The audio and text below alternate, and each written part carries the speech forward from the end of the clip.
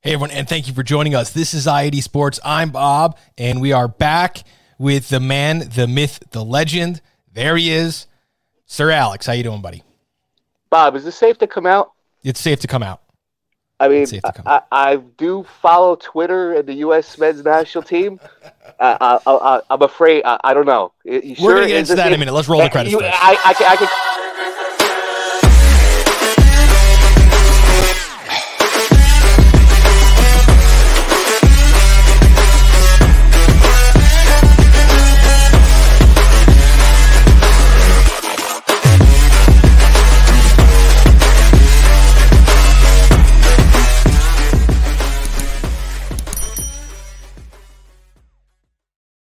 I think that what Sir Alex is referring to is some trouble I got into myself on Twitter last night. Our last episode, all about Major League Soccer, we broke down the United States men's national team and talked about Greg Berhalter for about 25 minutes. And I said, finally, we don't have to talk about Greg Berhalter anymore, Alex. Then yesterday, it comes out. By the way, Bob, it's great to be back. I mean, what a day to come back.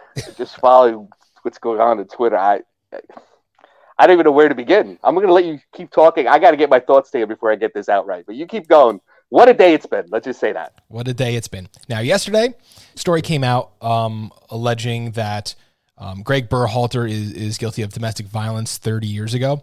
31 years ago. Let's get the correct 31 years facts. ago, when he was dating his current wife and mother of his four kids, something like that. Four kids. And alleging that in college there was a domestic violence incident. He admitted that there was a domestic violence incident, said that he had received help. His family, and her family. Year in college? Did I read that correctly? Freshman year in college this occurred? I don't know. He was 17 or 18 or 19, something like that. That's about freshman year in college. Okay, I'm just saying. Twitter erupts, calling for Berhalter to be fired, but the story came out that he was actually blackmailed with this information, saying, we know this, we want something, we don't know what if there were demands or what was going on, calling for his job because they were going to release this information. He beat everyone to it, released the information himself, said, yes, I'm guilty of this. It happened 30 years ago. And that started the day. Now, we take this stuff very seriously, regardless of the amount of time ago it was. It's a very serious accusation, and we need to treat it as such. In this case, 30 years ago, his now wife, and I believe they've been together for 27, 28 years, something like that. I do not make judgment on that at all. Quite honestly, I don't believe it's any of our business. If this was a breaking news thing, then maybe it should be something that we should be involved in. Otherwise, I'm glad that he went the correct route, got help for his, whether it was an anger issue or a physical issue, whatever. He said he got therapy, and now U.S. Soccer has announced an investigation, which now we all have a little something against U.S. Soccer Federation, whether you're on the women's side or the men's side. Yeah. The way the pyramid is broken down. Why would you investigate something that happened 31 years ago? Now, I'm sure you did a background check on Berhalter before you hired him, even though his brother-in-law, the whole nepotism thing and the whole thing is. I'm sure they did a background check before that. And nothing came up. There was never an arrest. Right. There was never an assault case. The police were never involved. It's a serious thing. Yes, again, like you said, nothing to joke about 31 years ago. However, the way the story came out is from Gio Reyna and his wife. Gio Reyna's parents. Gio Reyna's parents, yes. Claudio Reyna, and I forget his wife's name off the top of my head. Remember, I got no notes here. I'm flying free balling here. Yes. So here's what I mentioned last night. Let's take this, before you kind of already spoiled the whole story. But listen, everyone's going in all different directions. The main idea of the story is somebody leaked something out to hurt somebody else because they felt bad because their kid wasn't playing in the World Cup. That's what this is really about. I connected the dots early. That's what this is about. And yesterday I sent out a tweet posting a Fox News article as a source about the close relationships between the two families, how Danielle and Rosalind, the two mothers involved, were college roommates at the time. So obviously the Reyna family would know about this situation if they were as close as... Only the four people probably know are the only four. There you go. I connected those dots and found out that there were some changes in travel plans. Danielle and Rosalind were supposed to be traveling together at the World Cup. They broke that off with the Giovanni Reyna flare-up. He got benched. We talked about this on our last podcast. I got an angle on this whole story. It'll take 30 seconds. Yeah, I got a 30-second angle on another layer on this that I heard Eric Ronaldo talk about on Sirius XM. Well, we'll get to that in a second, because first I want to read some tweets. Yep. I hope you get sued for defamation. That was the first one. When you say it's from a sports article, do you mean nothing based on your citing your sources? I'm guessing it's something you made up for a click. Now, I was also told you are a net negative for this sport. I was told I'm a net negative for this sport. Totally ridiculous of you to speculate this. An unnamed source speculates about travel plans, and you turn it into alleging the Reynas are colluding against Berhalter. TMZ level garbage. Turns out today I get to do a victory lap because at around noon, turns out my TMZ level garbage, sleuthing, connecting some dots here. Again, probably only 4 people outside the immediate families know about this situation, and they're all last named Reyna. That's it. That's the story. And you want to add something before you move on? Now, let's go to Columbus a few years ago. Berhalter's the coach. Josh Wolf is the assistant coach. Sebastian Berhalter is on Columbus, correct? Playing not that bad. I guess that is correct, yes. Yes, he was playing. Wasn't that bad? I think he had a knee injury, something like that. Something happened. Fast forward a year. Josh Wolf could take the Chicago Fire job, declines, decides to take Austin job. With that, Sebastian Berhalter arrives to Austin. Claudio Reyna is the technical director at Austin. Yes. Now, Berhalter, apparently Reyna and Berhalter are all tight here. I got this from Eric Ronaldo talked about this today. This is not my detective we're not making this up. Right? Now, Sebastian Berhalter is in Austin for a couple years. I know he battled the injuries, but he didn't seem that bad at one point when we played in Columbus. I know the kid looked pretty good. I remember we talked about him on our show like 2 years ago. We did. Gets traded to Vancouver. Okay? Now Sebastian Berhalter is not in MLS.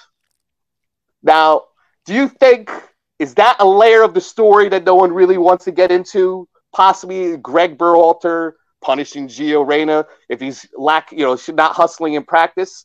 He already's got something, all he needs is an excuse. It's funny because it could be that's another layer that no one's really talking about.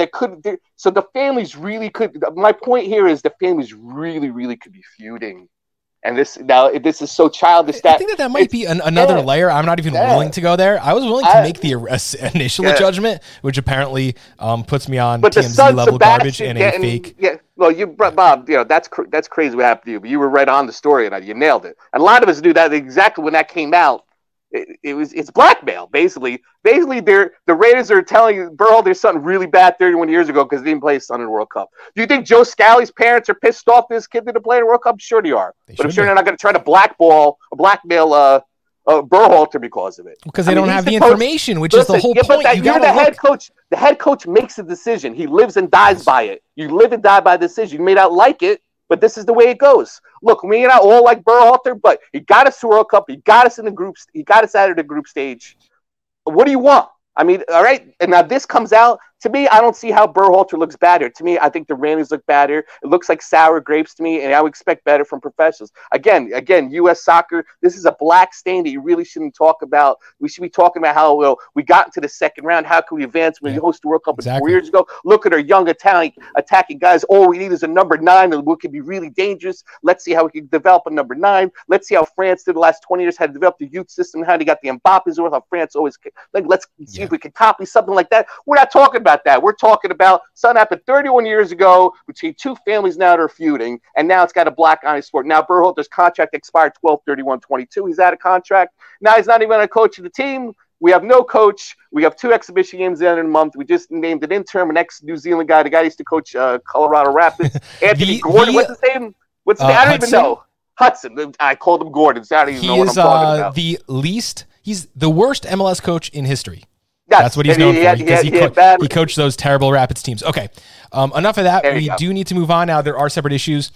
We talk about Berhalter in accessed last episode, and I think, Alex, you're in agreement with what me and Scott talked about, which is that he did what he was supposed to do. He did his job. He's a babysitter and a guy who's trying to bring in new talent. He's signed more players. He's cap-tied more players than anyone else in that amount of time. And he made guys that were, we could be U.S. national. He got Musa to come to us. That was a big move, man. That's their center midfielder now for the next 8 years. I mean, Berhalter.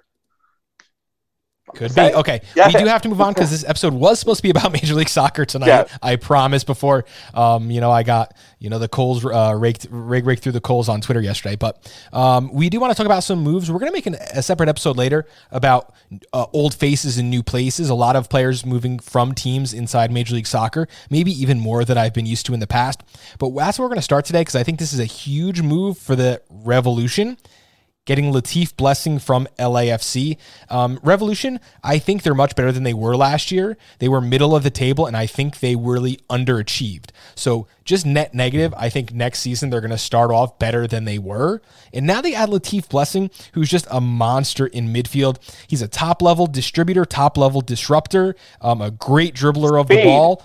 And now he joins Carles Hill, Muriel, in what should be a really great New England midfield. He replaces Leggett, and I think that is a plus. I love Leggett, but I think Blessing at this point in his career is a better player. And I think this is a team a move that makes New England Revolution a playoff favorite.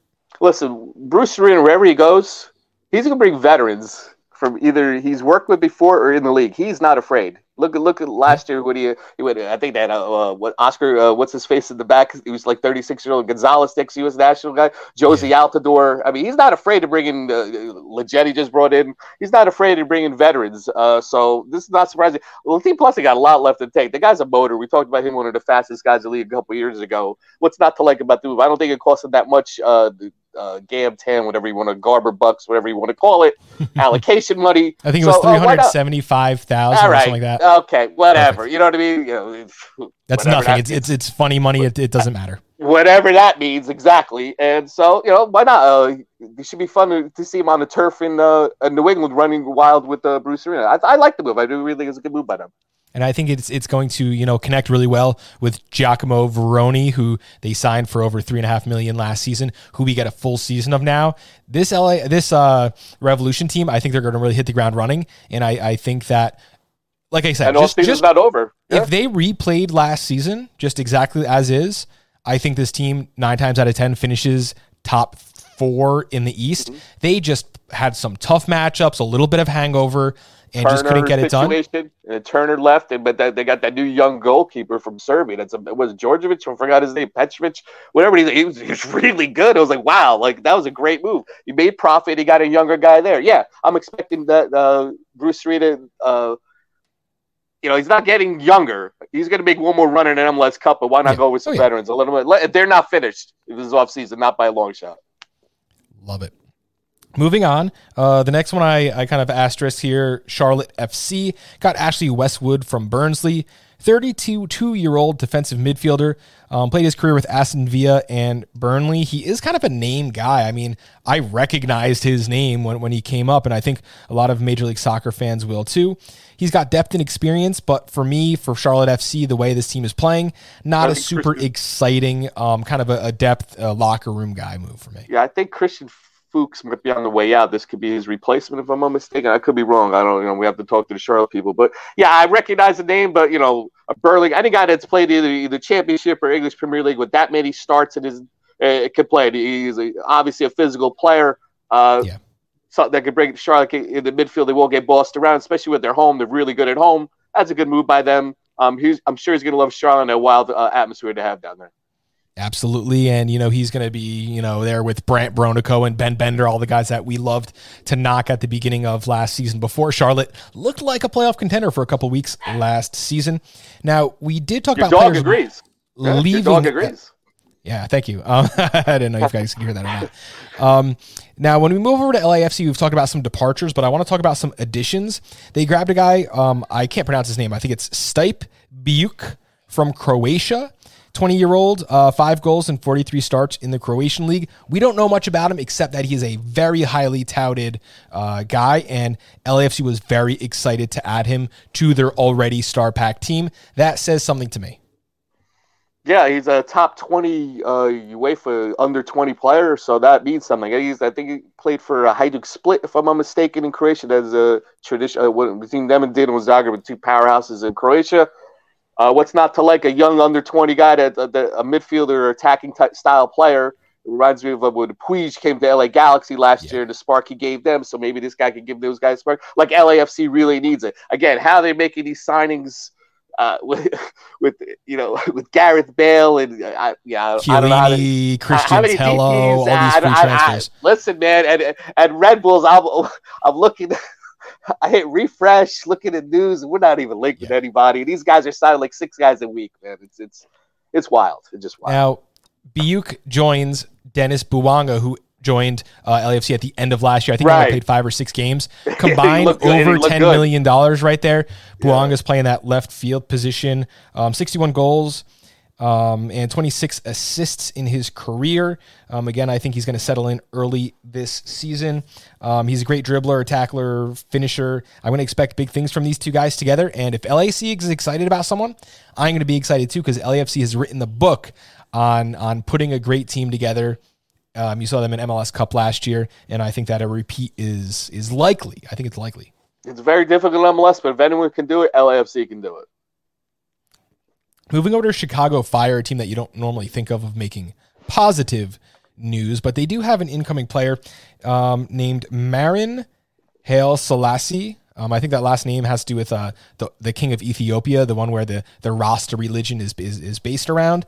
So I'm really interested to finding out a little more about him. Only about 24 career pro games, 4 goals, 7 assists in that time.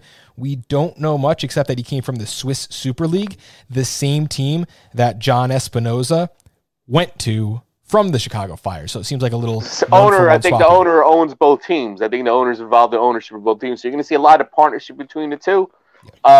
Back and forth, which, Swiss League, not bad. Switzerland usually very good in World Cup, so that's a nice partnership. Like to see Chicago Fire use a little more. Again, and then don't forget they have John Duran, the Colombian under 20. That's I'm looking to bust out coming up this year. Last year, I think his first year league, he didn't start at the beginning of the season. I think they're big. Chicago Fire will be basing a lot about him. His promise coming in there, and with this signing here, why not? Chicago Fire can only go up. I mean, signings like this can only help them. Absolutely. When you're at the bottom, not a whole lot is going to pull you either way there. We are going to talk about NYCFC just a touch because they made a little splash today, but they're in big trouble as so far in this transfer window. They have lost Herber and Maxi Morales along with a few other players, but just those 2 players alone, 28 goals and 8 assists if you add Castellano in there. They did bring in Matthias Pellegrini from Inter Miami. If you remember, he was the odd man out when Inter Miami had too many DPs. He was a youth DP, and he got dropped. Spent some time, I believe it was, in Argentina. So you have one player in. There's a lot of weight going to be on Talismano this upcoming season. But my question here is really, what is NYCFC doing? What is the plan? If you remember correctly, Valentin Castellanos and all those deals happened very, very late into the season, like the second or third week of the season. Right. Before they brought those guys in. Something's got to be going on here in NYCFC, and I do want to touch on them because they lost a lot. I know they're linked today. I read with another South American forward. I forgot his name off the top of my head. I just saw a link there. But with NYCFC, they can make signings in bunches because of the money, Man City, and they got oil money. So I'm not really worried. But they have lost a lot going back to the championship season. I mean, that's a little concerning. My understanding, Sean Johnson is on the way out. He could be going to Toronto. Is the rumor? That's another. If he leaves, that's MLS Cup winning and the U.S. men's national team, say what you want, but he was on the U.S. men's national team type goalie. I mean, that's a big loss too. Maxi Morales, I always told you, was the engine that runs that team in the middle. I know he was getting old. He wanted to retire back home. You can't blame him, but that's a big loss too. And a goal scoring up front, you lost your 2 big. Abear, you traded to Seattle for allocation money. Castellanos, you sold to. You wanted to go to Europe. You sent him to Girona in Spain. I think Acevedo got loaned out to Brazil or something like that, if I'm mistaken. I mean, they're linked with. I got to look this up. I know they're linked with the. I forgot who it was. That's turnover right there. And if they're getting someone new, we're going to talk about it for sure. Maybe we'll even bring on Sweezy from MLS Aces here to kind of talk a little bit of NYCFC when we do our team previews, but just a very interesting situation going on there. Talking about big losses, I also earmarked Orlando because they lost both fullbacks, João Montinho to Spezia and Ruan to DC United. So they had a lot of speed on the outside of their defense there. That is all gone. They did draft a defender from Syracuse. I'm not really too worried about that. They also got Luca Petrazzo from Toronto, a player who was highly touted but not really worth much. I think it was only he's only making a couple nearly the league minimum. They bought Felipe Martins and Nico Gioacchini, the U.S. men's national team hopeful. And, Orlando, again, like I said, they lost a lot on the outside to name players. Juan being one of the fastest players in Major League Soccer, João Montinho out left back. This Orlando team is going to be a new look this season, and I'm starting to get a little worried for what they're putting on the field. Again, January just started. Transfer window is open. Yes, you should be concerned if you're losing both fullbacks. Left and right sided, that's a problem. I would think you want to address that right away, and I don't know if you want to go through the draft or you want to. I would think you want to go a more of a veteran type route. Remember, you won the U.S. Open Cup last year. You're a playoff type contending team year in year out mostly. Yeah. I would think you want to stay that way. And again, quietly, Orlando. I mean, I haven't really heard much about a bigger name signing. Usually, they're linked to a bigger name here and there. They sold Andre Pereira and replaced it with Felipe Martin. That's like another net negative. Exactly. That doesn't do it for me, and I'm not an Orlando fan, so I can just imagine what they're thinking. Again, it's early. I'm sure they're not done. They're always linked. They always sign somebody, here, they're always linked with somebody. So I'm not, if I'm Orlando City, I'm concerned now, but they're not done. I assume they're going to get something done before the transfer window ends. I know camp start, I think, end of this week or next week, camp start. And March is around the corner, so we'll know certainly in the preseason games who they're playing on left and right back, and how they need to address it. Absolutely, and they've gotten lucky recently with some good play out of some unexpected players. I know Erkan Kara was, a speedy attacker that we liked at Burst last year. So I'm definitely looking forward to seeing what Orlando can bring up in the last few weeks. But we're going to finish up today's episode talking about Austin FC. Signing a player from Ellsberg, that is Leo Väisänen. Yeah, you could go with the Scandinavian names. I love when Bob does Scandinavian names. Hit it, Bob. Go. Try it again. One more time. Center back from Finland, played for Finland, Netherlands, and Sweden. 24-year-old should make an immediate impact, should be an immediate starter. Lots of hype from Precourt on social media about this player, which I was a little surprised to see. I know Precourt, the owner of Austin FC, posted like a hype video saying, we got a new guy, he's coming, announcement soon. And then they announced a new center back. Not necessarily what you think of when you think of like a big name move, but pair it with their other work from this offseason. Giassi Zardes is on his way in. Not like they need another attacker. Emiliano Rigoni, a player for over $3.5 million, right winger from last season. So Austin FC is going to be kind of a new look. And the thing that I'm going to say, Alex, I don't think they needed a new look. They made a run at MLS Cup, and they're pretty close. I mean, with that roster, pretty close. And listen, this guy plays for the Finnish national team. And I saw a picture, I think, the signing with his club team. It looked like he was playing. It looked like, or Finnish national. It looked like he was going against Mbappe on France. Like, okay, so this guy he's playing against Mbappe in a European qualifier, Euro, something like that, or a World Cup qualifier match. I go, so if that's kind of signing Austin's making. This guy is a quality defender. Finland may not run to the World Cup, but still, you're going to start for Finnish national team in Europe. I'll take you on my team anytime, anytime, any day of the week. So why not? Austin last year, if anything, the scoring wasn't a problem. It was maybe getting more. It was the defense. I mean, they lost their best center back, Gabrielson. I believe he's on his way out. Yes. That leaves like Cascante. So yeah, you need to shore that up a little bit. We know we had Nick Lima at right back. I think Gallagher on the left back. So maybe like Diego Fagundes is going to take a step back, or become more of a substitute on this team, which I could see. But I mean, they had a great connection up top. Yeah, they had a great connection up top last year. Austin was fun to watch because they could score. Again, like I said, if anything, if they wanted me for the solidify, I want to shore up the defense, and it's sounding like this. Vasainen, and I killed. He's got a bunch of asterisks or things above his A. I don't even know what that means, but obviously, Precourt may be jumping the gun with the quality signing, but it's a great signing for the team to solidify the team and make even a deeper run in MLS. I agree. Alex, we're going to be back next week, hopefully on a Tuesday or Thursday, but we're going to see what our schedule is coming up shortly. We do have to cover each and every of the now 29 Major League Soccer teams in our season preview, so look forward to that coming back. Alex, great to have you back. Yeah, it's good to be back. You people on Twitter, seriously. Facts first.